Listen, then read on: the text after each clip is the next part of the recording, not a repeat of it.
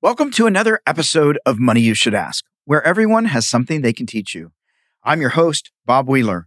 In this episode, we are going to explore why we do what we do when it comes to money. As a CPA for the past 30 years, let me say 25 because that makes me sound younger. I have seen it all when it comes to money and emotions. And if you think I'm talking about my clients, I'm not. I'm talking about myself. My relationship with money has been, and sometimes still is, an emotional roller coaster. Maybe that's something you're also familiar with. Good news. You and I are not the only ones. Our next guest is going to share their money beliefs, money blocks, and life challenges as well. Buckle your seatbelt and enjoy the ride.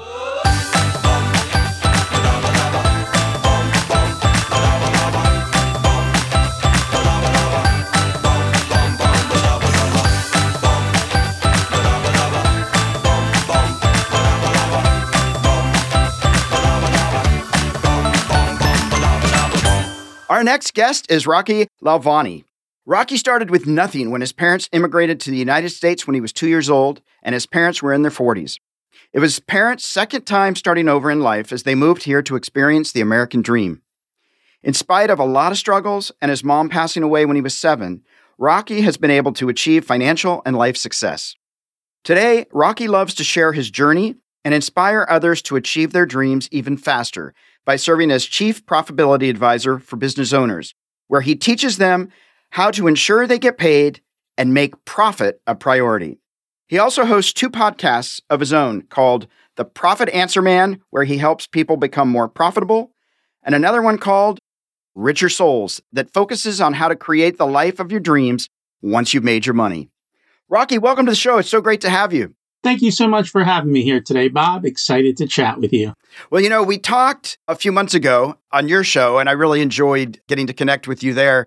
And I'm just excited to hear about your journey. One of the things that comes to mind when I read your bio is this part about immigrant parents.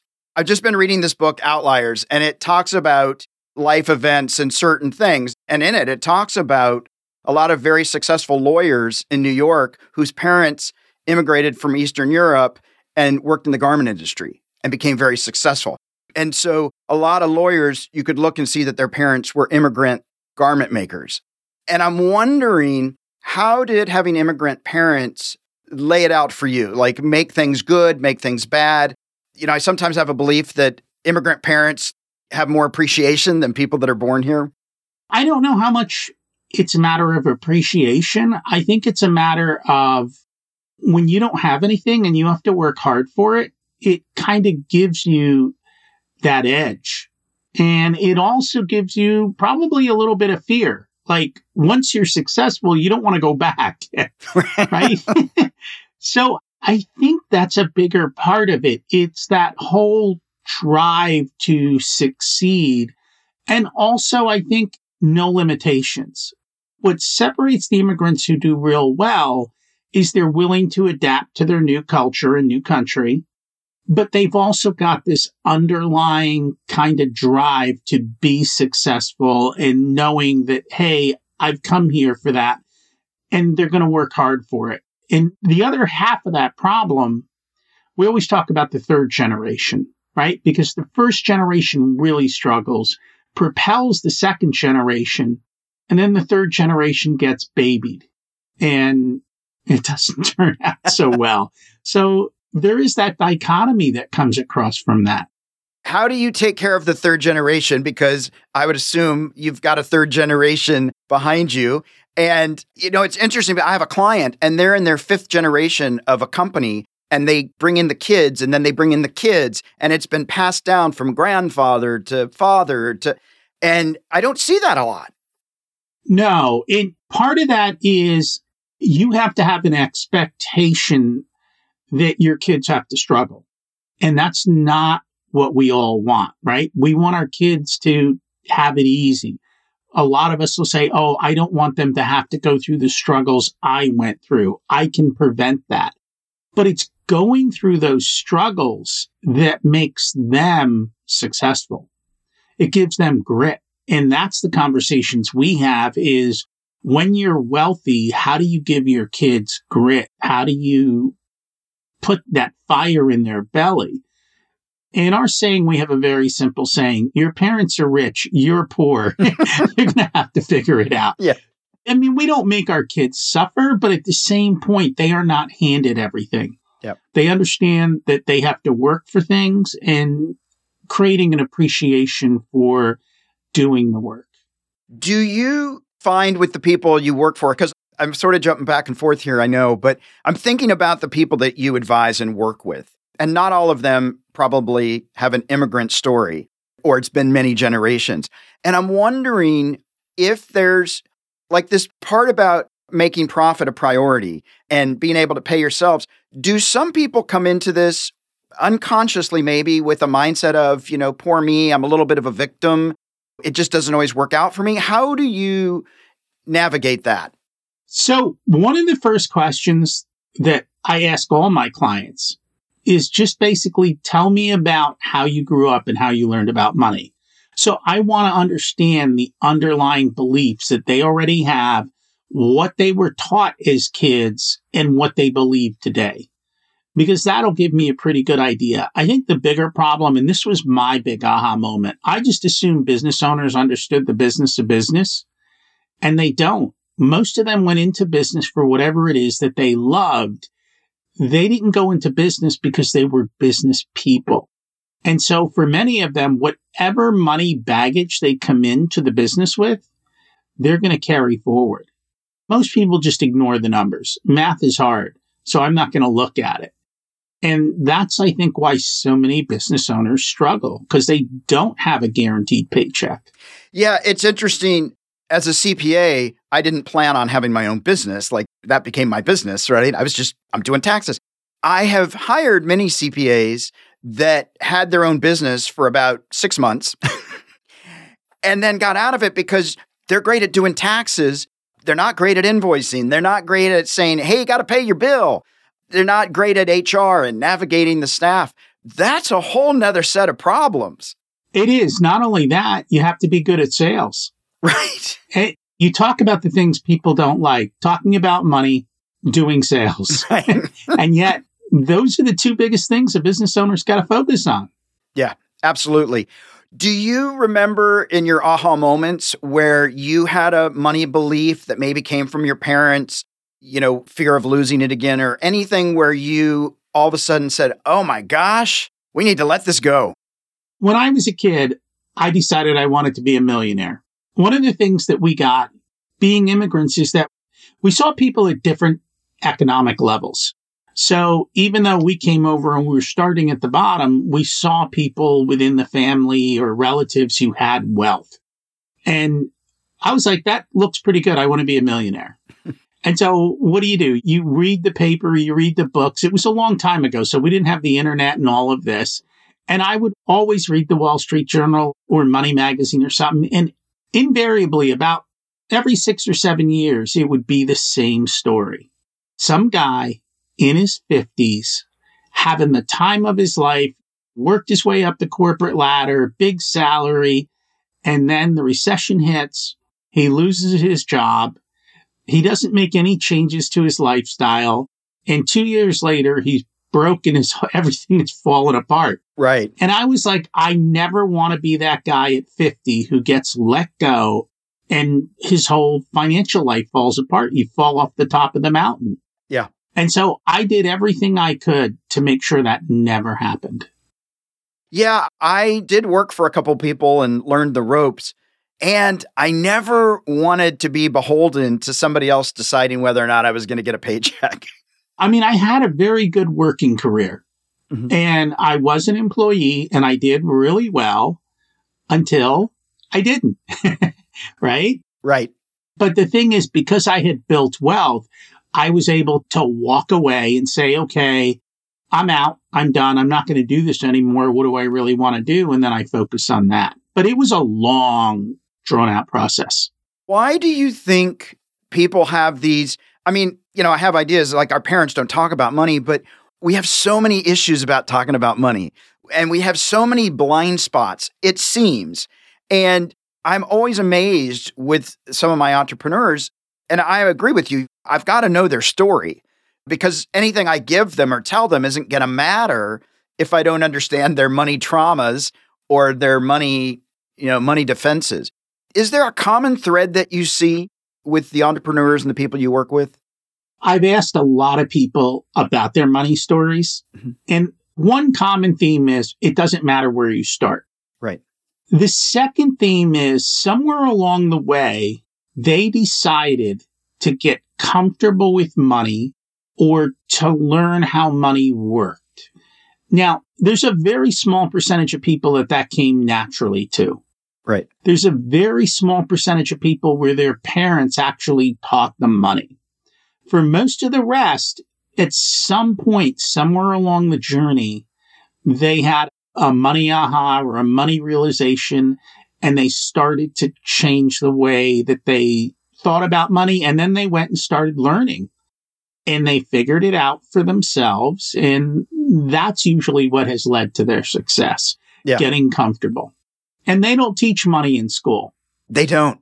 They just don't.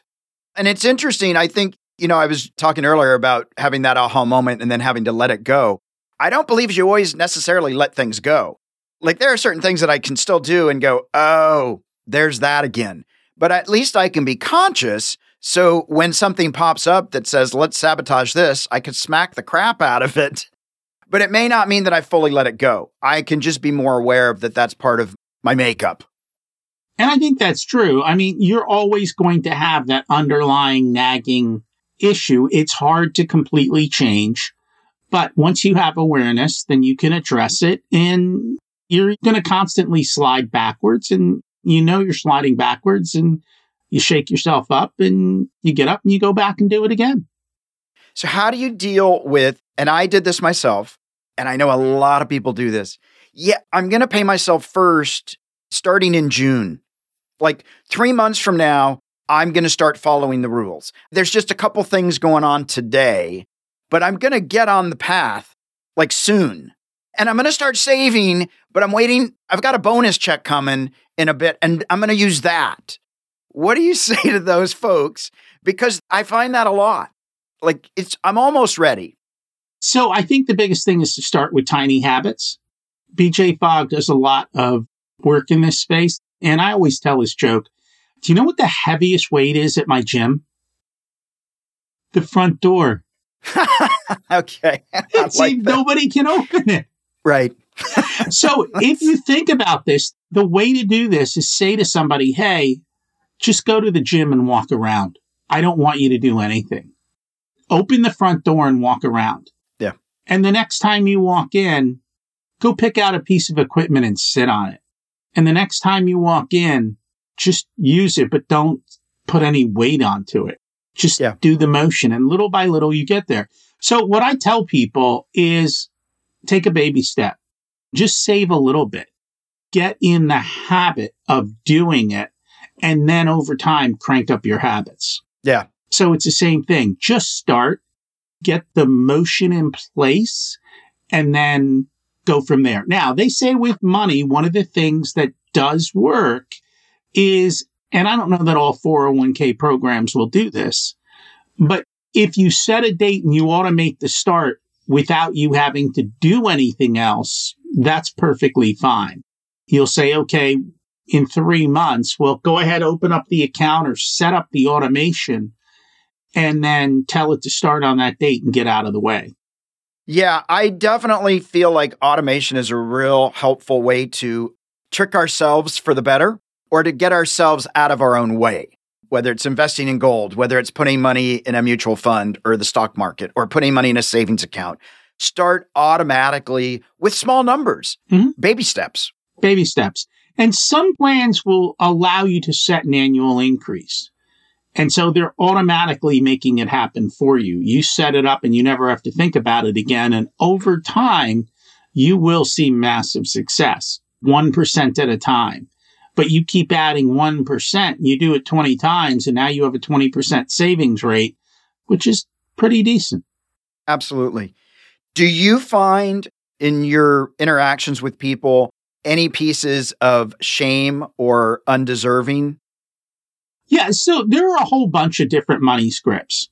And each of those money scripts kind of shows itself in a different way. So if some people think rich people are evil, well, they're never going to get rich because they don't want to be evil, right? They don't want to be evil. Some people think you have to work hard to make money. So what are they going to do? They're not going to accept working easily and making money. They want to work hard so that they can make money. Again, another script. There could be a lot of shame with money. I think a lot of it is determined when we are young kids. And if you don't go back and understand that programming in those scripts, then sure, you very well could have shame with money. And you could have shame, and this is what's not talked about. And this is kind of where we started. If you grow up in a wealthy family and everything's been handed to you, you have shame around money because you don't think you're worthy of anything because you never had to do anything. And so there's a lot of guilt on that side too. So yeah, it expresses itself in a multitude of ways. Yeah, absolutely. And I always say to people, it doesn't matter how many zeros are after the one. We all have our stories around money. Now, I do want to go back to one piece that I just want to reiterate for people. You don't have to work hard to make money. What? You don't have to work 20 hours a day and sweat and not enjoy it, and it has to be painful. This is great information. Say more. I think it's a mindset. When you say to yourself, I have to work hard to make money, you're automatically not going to think of easy ways to make money. You're not going to realize that there is even the possibility to make money without a ton of work, or you're going to underprice yourself because you don't think it's worth that much money for somebody to pay you. And so again, it manifests itself in a variety of different ways.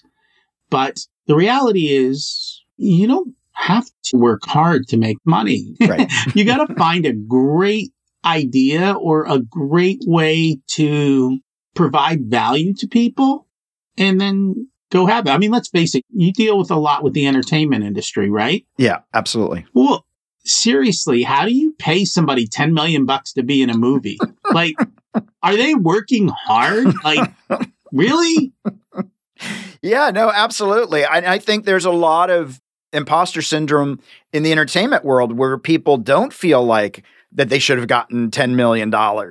There's a lot of struggles around that. Or being a true artist, you have to be a starving artist. And so, it's a sellout if you're actually getting paid and bringing joy to the world. And I think for artists, that is one of the things they struggle with. They attach the money to their self-worth. Then they struggle. And if they don't get as much for a painting, that then they feel personally insulted. That's all about creating a story, right? Right. It's not about working hard on the painting.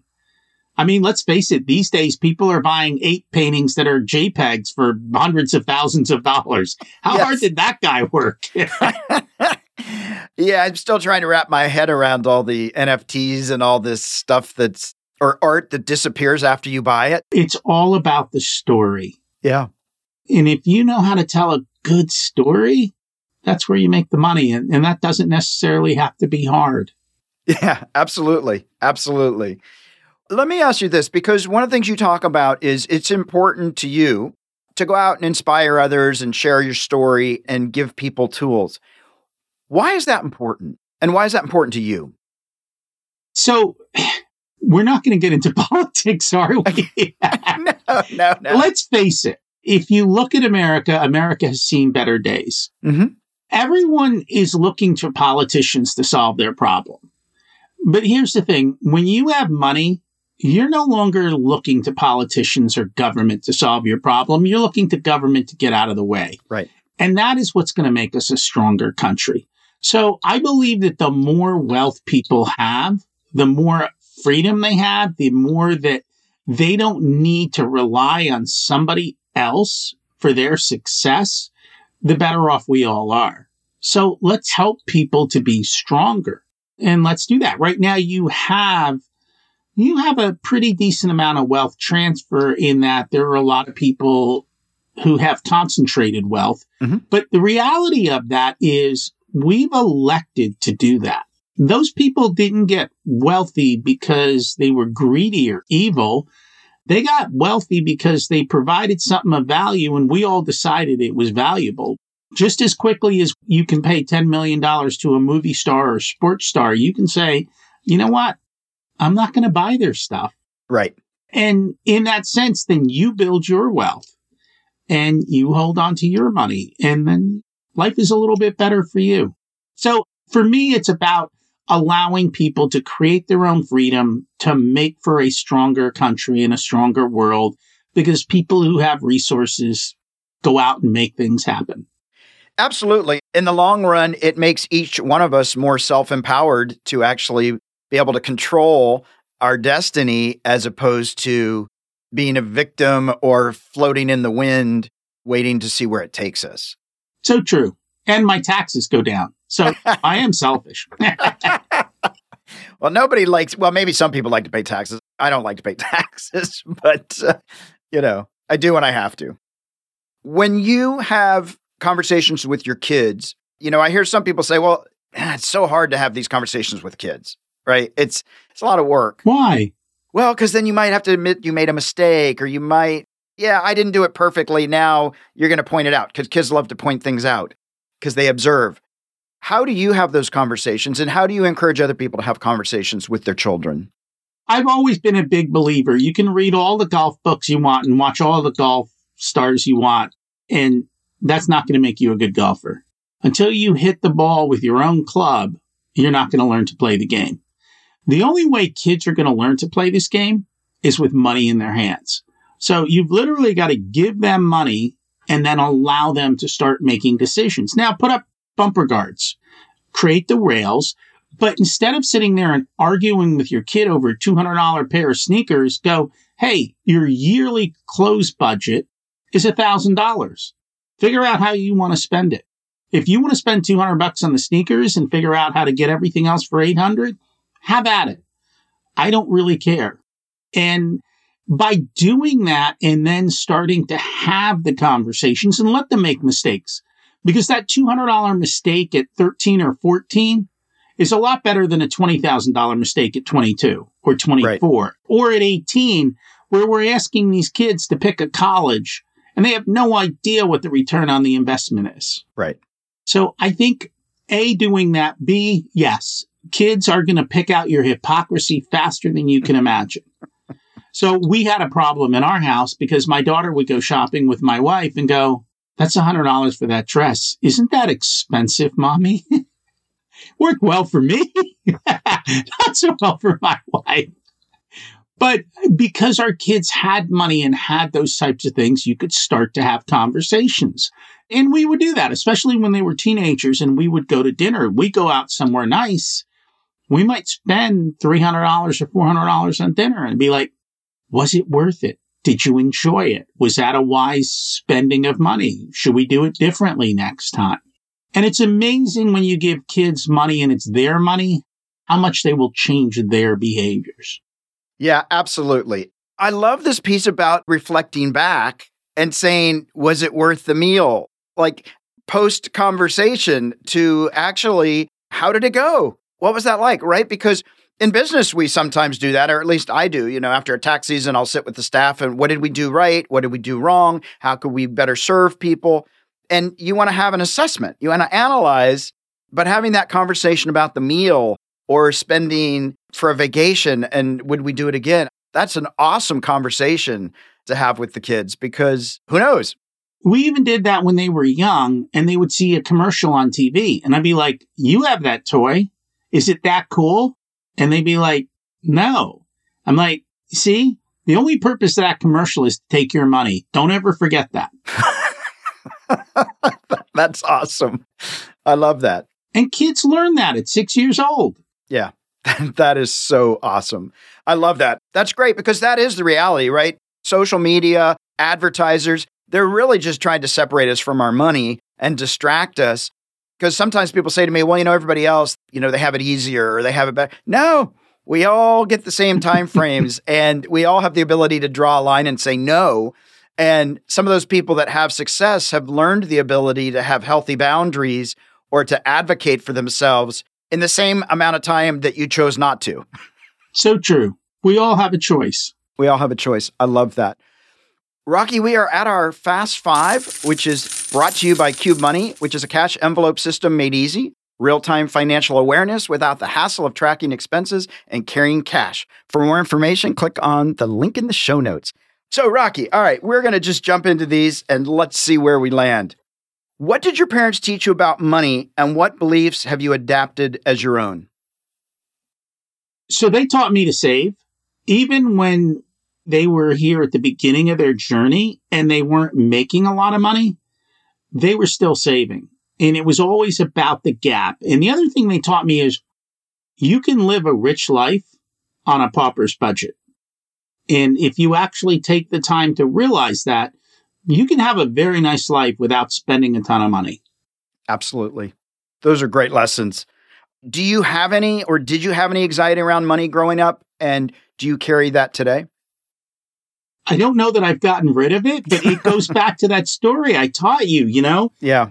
Like, we're supposed to go to college, get a job, work hard, and life will be wonderful and you'll retire and you'll be good. But in that time period from when I graduated, all the pensions disappeared. The guaranteed employment at one company for 40 years disappeared. The gold watch is gone. You know, and every time a recession comes along, you get let go, or the company hits their own personal recession. Right. And you let go. And I went through that and I walked away and I started my own business. But I couldn't have done that if I didn't have that fear that always drove me to make sure that I had my foundation built. I want to be able to eat in the morning and have a place to go. I hear you. I hear you. How do you define success? Time freedom. It's literally about being able to control your time, your day, being able to say yes and no to what you want to say yes and no to. It's not about Maseratis and fancy houses and all of that. It's more about the freedom. Yeah, absolutely. When in your life were you the happiest? Now? I'm alive and breathing and kicking. I'm alive and breathing and kicking. I'm in great shape. I work out all the time. Life is pretty good right now. I mean, if you're not, you know, everything compounds. So happiness should compound too. If you're not making yourself a little bit happier each day, then what's going on? Now, are you going to have pitfalls and things that happen? Sure, we can't control everything, but your overall trajectory should be going in the right direction. I love that. I love compounding happiness. And based on compounding interest, let's compound some happiness. That sounds awesome. Do you have an embarrassing money moment that you'd be willing to share? I always thought I knew how to invest in stocks. I still don't. But I can tell you that I have made so many mistakes in investing with regards to selling. You know, we're supposed to buy low, sell high. Yeah. The reality is we all buy high and sell low. Yeah. And I continue to do that. Just this morning, I was looking at a stock I owned. I'm like, oh my God, that was a horrible decision. It's down 90%. I'm like, well, how did this happen? Yeah. But that happens all the time because we don't, again, I didn't set an automation up for that. I should have put in my sell order as soon as I bought it. I should have had an exit strategy. I didn't. And you forget about it, then this is what happens. And a lot of this is when the stock market goes down, it triggers the same emotions in us that happen when a tiger leaps out of the forest in front of you. Yeah. And learning to overcome that is really difficult. And most people just close their eyes and walk away, unfortunately. Yeah, it's so hard because even though I talk about money and emotions all the time, I'm looking at my investments right now and I'm trying not to have a heart. I'm not trying not to panic, right? I'm like, and then I know better. So now I try just not looking because it's too stressful. It'll bounce back. Like the stock markets are going up and down because of emotions, not just because of the economy. And if we can remember that, I've had so many clients jump out when everything dropped. And then it is definitely a realized loss. You know, it's hard. Correct. Yeah. And I've had a few people who are in the hedge fund business who said to me, when we see a mass exodus of money, we know the markets are about to take off. Because that means that everyone has thrown in the towel and the blood is in the streets and now we can run. Absolutely. If everybody else is exiting, it's not the time to exit. Right. Stay strong. Hard to do. It's hard to do. Well, we are at our M&M moment, our sweet spot, money and motivation. I'm wondering if you have a practical tip or a piece of wealth wisdom you could offer our listeners. We've kind of talked about this, but there is one reason that I'm wealthy. It's because at 21, I automated my savings. And you can easily do it through a 401k plan. And I tell you to have multiple savings plans. So your 401k, go in there and click, even if you start with 1%, do 1% today. And next year when you get a raise, and everyone's getting raises now, you get a 5 or 10% raise, put half your raise into your savings and keep doing that over time. Go open a brokerage account and tell them, hey, take $50 a month, $100 a month and invest it for me. And a year from now, double it. Just keep doing that little by little, taking the baby steps of having all your savings automated. You'll never miss the money. And over time, it'll grow. And pretty soon you'll have a very high savings rate. And then you'll blink your eyes and you'll be like, wow, I'm wealthy. Yeah, absolutely. I think that's so true. I have people put it in the budget as an expense and you just have the money come out. If you have it come out weekly, you're just not going to notice it. I just always tell people, please don't have it linked to your checking account because it is not an overdraft protector. It's a savings account. Oh, yes. Because, some people are like, oh, well, my savings covers it. Well, then that's not your savings. That's your overdraft protector. Like I, for myself, made sure that all my accounts were at online banks or different banks other than my main checking account so that I couldn't be tempted to just go, oh, the overdraft will cover it. No. Separate. Keep it separate. Very, very much so. Yeah, but it's amazing how that money can grow. And you can do that also for buying gold. You can do it for a lot of different things where you set that up. I go crazy when people tell me that their company matched on the 401k and they didn't take advantage of it. It's free money. I like free money. So, they'll tax it eventually. But, well, Rocky, we're coming to the end here. And, one of the things I really appreciate about this conversation and just in general talking with you is you're very grounded. Even in telling the stories about investing, there wasn't like, oh my God, I'm so ashamed of it. It's just a knowing and owning of where you are with things. And even with the ups and downs or the getting fired, there's no like, oh, this was horrible and they've got to blame everybody. It's just part of the ups and downs. I really, really appreciate this piece about just reminding everybody that you don't have to work hard for money because I think so many people think you do. But that other piece about compounding happiness, for me, the whole point here is to be happy. Like, can we have a little fun and can life be a little enjoyable? Because otherwise, what's the point? For me, what's the point?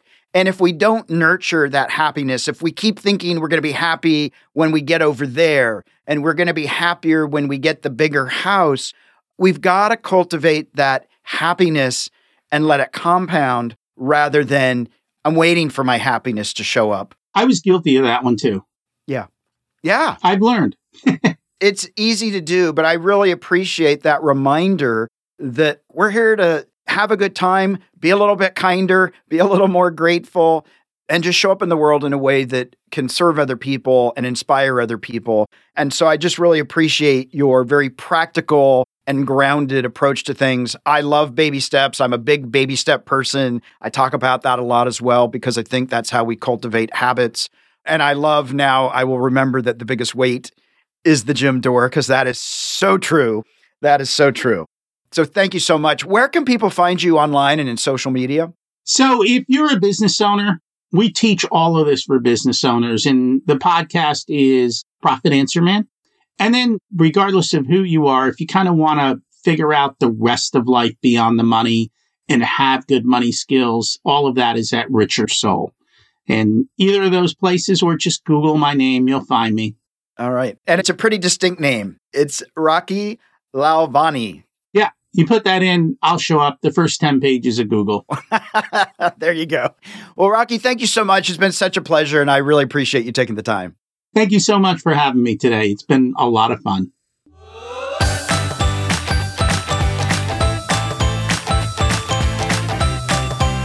We hope you enjoyed this episode. Did you learn something new about your relationship to money today? Maybe you have a friend who has some financial blocks or beliefs that are holding them back. Please share this podcast so they too can get off the roller coaster ride of financial fears and journey towards financial freedom. To learn how to have a healthy relationship with money, visit themoneynerve.com. That's nerve, not nerd. We'll be back next week with another perspective on money and the emotions that bind us.